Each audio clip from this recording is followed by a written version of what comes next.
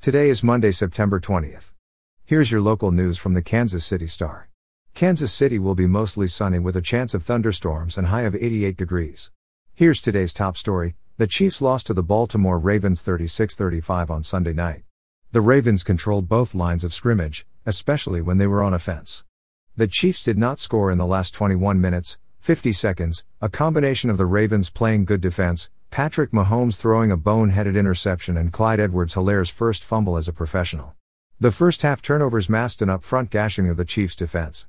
The Ravens' offensive line did whatever it wanted, which was often to move the Chiefs' biggest defenders decisively and without prejudice.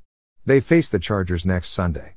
In politics news, for 49 minutes on Saturday, Senator Roger Marshall faced comments that former President Donald Trump, quote, has been stolen from us, vague worries about COVID-19 vaccines and questions about what he is doing to free those arrested in connection with the January 6th Capitol insurrection.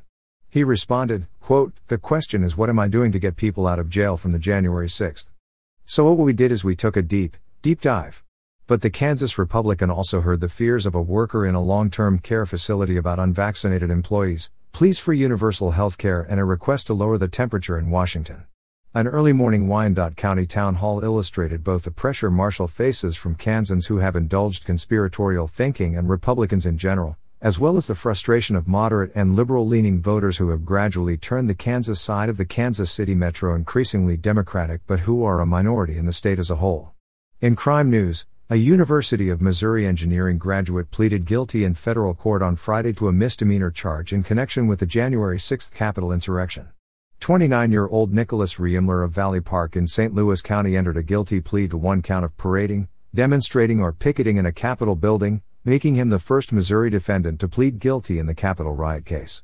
14 of the more than 600 suspects arrested in the case are from Missouri. Riemler is scheduled to be sentenced on December 10.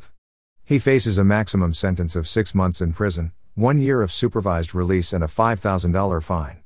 And finally, in restaurant news, the nation's first Flipped by IHOP restaurant will open in Lawrence later this month. IHOP took a building on Bower Farm Drive for an official September 28 opening, but it could have a soft opening on Tuesday. While Flipped by IHOP will offer dine-in service, it is designed more for to-go and delivery. You're listening to stories from the Kansas City Star. Find us at kansascity.com to read more about these stories and others.